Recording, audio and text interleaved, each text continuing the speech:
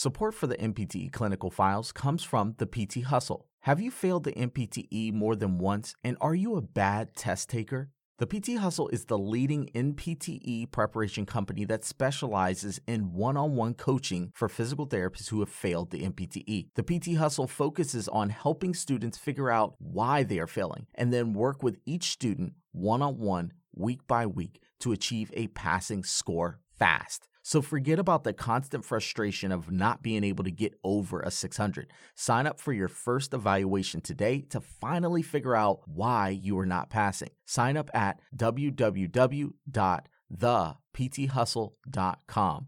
Again, that is www.thepthustle.com. The PT Hustle. Identify, execute, dominate. The MPTE Clinical Files is intended to be used as a learning resource for unlicensed physical therapists preparing for the National Physical Therapy Examination. The MPTE Clinical Files is intended literally for entertainment and educational purposes only. No clinical decision-making should be based on only one source. Therefore, this podcast should not be used as the sole source of personal, clinical, legal, or medical advice. While care has been taken to ensure the accuracy of all answers and rationales, on a rare occasion, mistakes and factual errors can be present, as we are only human. From the creator of the PT Hustle, this is MPTE Clinical Files, one mock MPTE-based question told and solved week by week.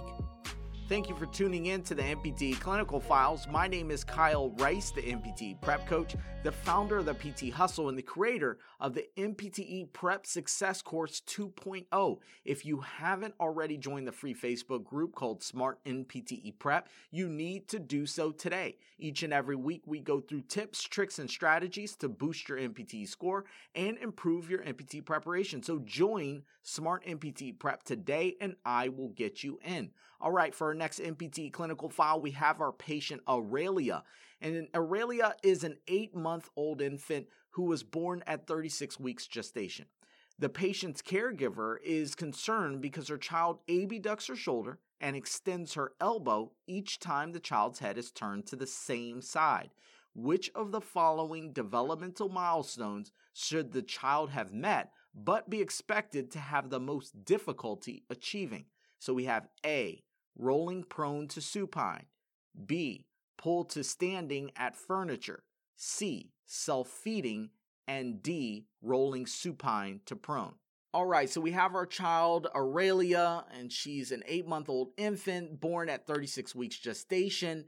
Now, before we dissect this question and get down to our final answer, it's really important for you to understand two key terms and how they relate to developmental milestones, how they relate to the child's overall development.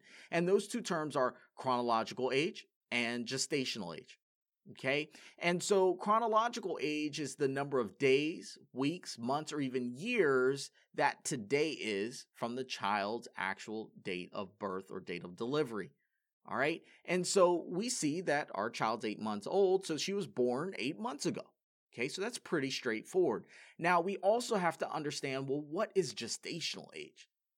All right, and gestational age is measured in weeks, and it's going to be from the first day of the woman's last menstrual cycle up into the current date.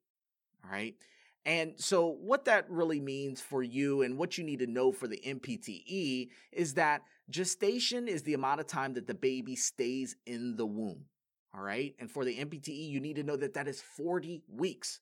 Now, it can range between 38 and 42, but for the MPTE, I need you to know that that is 40 weeks.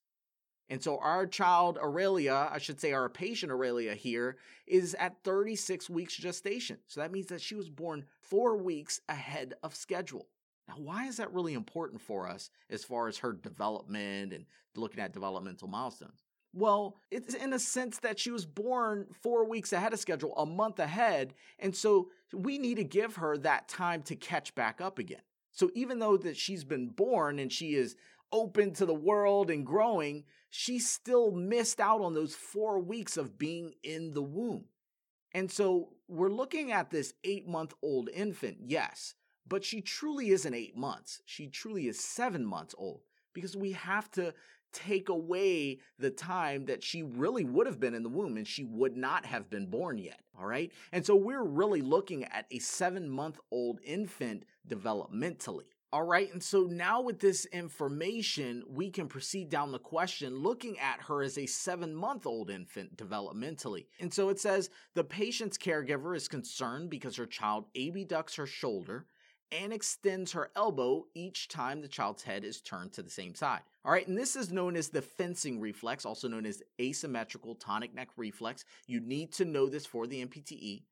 It's very consistent. This reflex is elicited when the child's head is turned to one side. They're going to get a same side shoulder abduction, same side elbow extension, and it looks like the child is fencing, just like the sport. Now, before we proceed, the one thing that you should really know about your reflexes is that they should integrate over time. Reason being is that if they don't, they can definitely impair or delay your developmental milestones. They can keep the baby from appropriately performing motor tasks that are important for growth.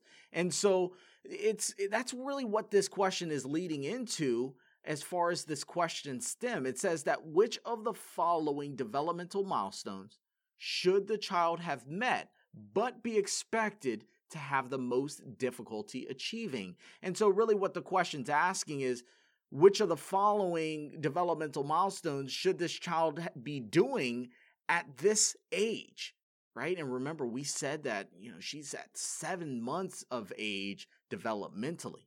So which one of these should she be able to do at 7 months of age, but have difficulty achieving that because she has this asymmetrical tonic neck reflex?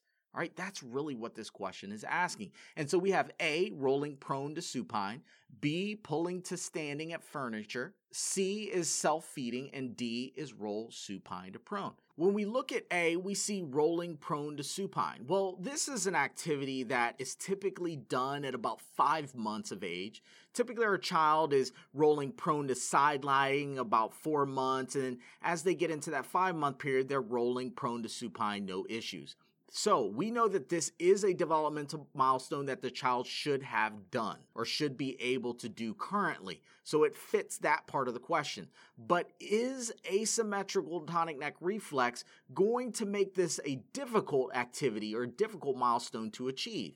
Well, the one thing about rolling prone to supine is that the head turns in the direction of the roll.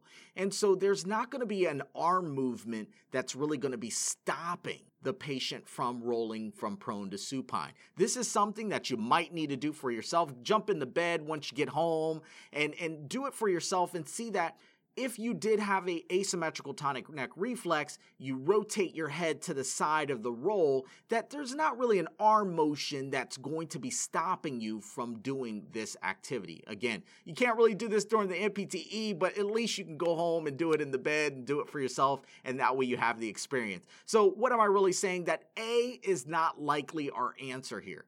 The asymmetrical tonic neck reflex is not going to stop the baby from rolling prone to supine. Let's look at B. B is pull to standing at furniture. Well, here's the deal. Pull to standing at furniture is typically done somewhere between 8 to 9 months for a child. Well, we already said that Aurelia's developmental age is really at 7 months. And so we don't even expect her to be able to do this right now. And so that violates the first part of our question stem, where it's asking us, well, which one of these should the child have met? And so we don't expect her to have met that already. And so B is automatically going to be out. All right, let's look at C. C says self-feeding. Again, self-feeding is an activity that's done a little bit later in the child's growth, and that is going to be done around anywhere from 10 to 15 months of age. All right, and so again, we said that this child is about 7 months old developmentally. We don't expect them to be able to do self-feeding at this particular time. So it violates the beginning of our question stem, where again, it's asking us which one of these developmental milestones should the child have met. So C is out. We're looking at D last. It says rolling supine to prone. Again, this is one of these that you might have to demonstrate for yourself in the bed or on the floor. But rolling supine to prone is an activity that is typically done, or a developmental milestone that is met at 6 months of age. So should our child have met that? Yes, because our child is 7 months. Now, is this an activity that we can expect to be pretty difficult if our patient has an asymmetrical tonic neck reflex? And the answer is yes to that. Rolling supine to prone is going to be very difficult. Reason being is that the child rotates the head in the direction of the roll.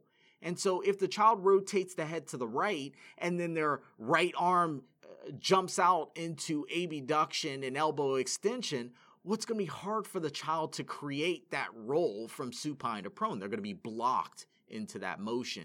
All right. And so rolling supine to prone is an activity, is a milestone that is very difficult to achieve in a patient that has not integrated their asymmetrical tonic neck reflex, or the ATNR. All right. And so our final answer here, our best answer, is rolling supine to prone. That is going to be the most difficult for our patient to achieve. If you got this question correct, more than likely you were able to understand the importance of the developmental age and be able to apply that to the asymmetrical tonic neck reflex, and also to understand how the asymmetrical tonic neck reflex impacts developmental milestones. Now, if you didn't get this question correct, you learned about chronological age, gestational age, asymmetrical tonic neck reflex, and how that impacts developmental milestones. That right there is a very common reflex that we deal with in physical therapy, and therefore it is highly likely to come up on practice exams in the MPTE. And so, as always, I want you to take yourself a step further. Ask yourself about symmetrical tonic neck reflex, Gallant or Landau reflex. How would those impact our patient's ability to reach certain developmental milestones? Which milestones would they reach and which ones would they not be able to reach? These are all questions that you want to ask yourself in order to be prepared for the NPTE curveballs. As always, keep learning, stay committed. I'll see you on the next one. Thank you for tuning in to the NPTE Clinical Files. Support for the NPTE Clinical Files is provided by the PT Hustle. Have you failed the NPTE? What are you going to do differently this time to get a different result? You should try one-on-one coaching in order to get you the direction and structure that you need to be successful. Stop guessing whether you're going to pass on your next attempt. Sign up for an in-depth NPTE evaluation today to figure out the quickest way to passing the boards. Sign up at thepthustle.com/services. Again, that is thepthustle.com/services.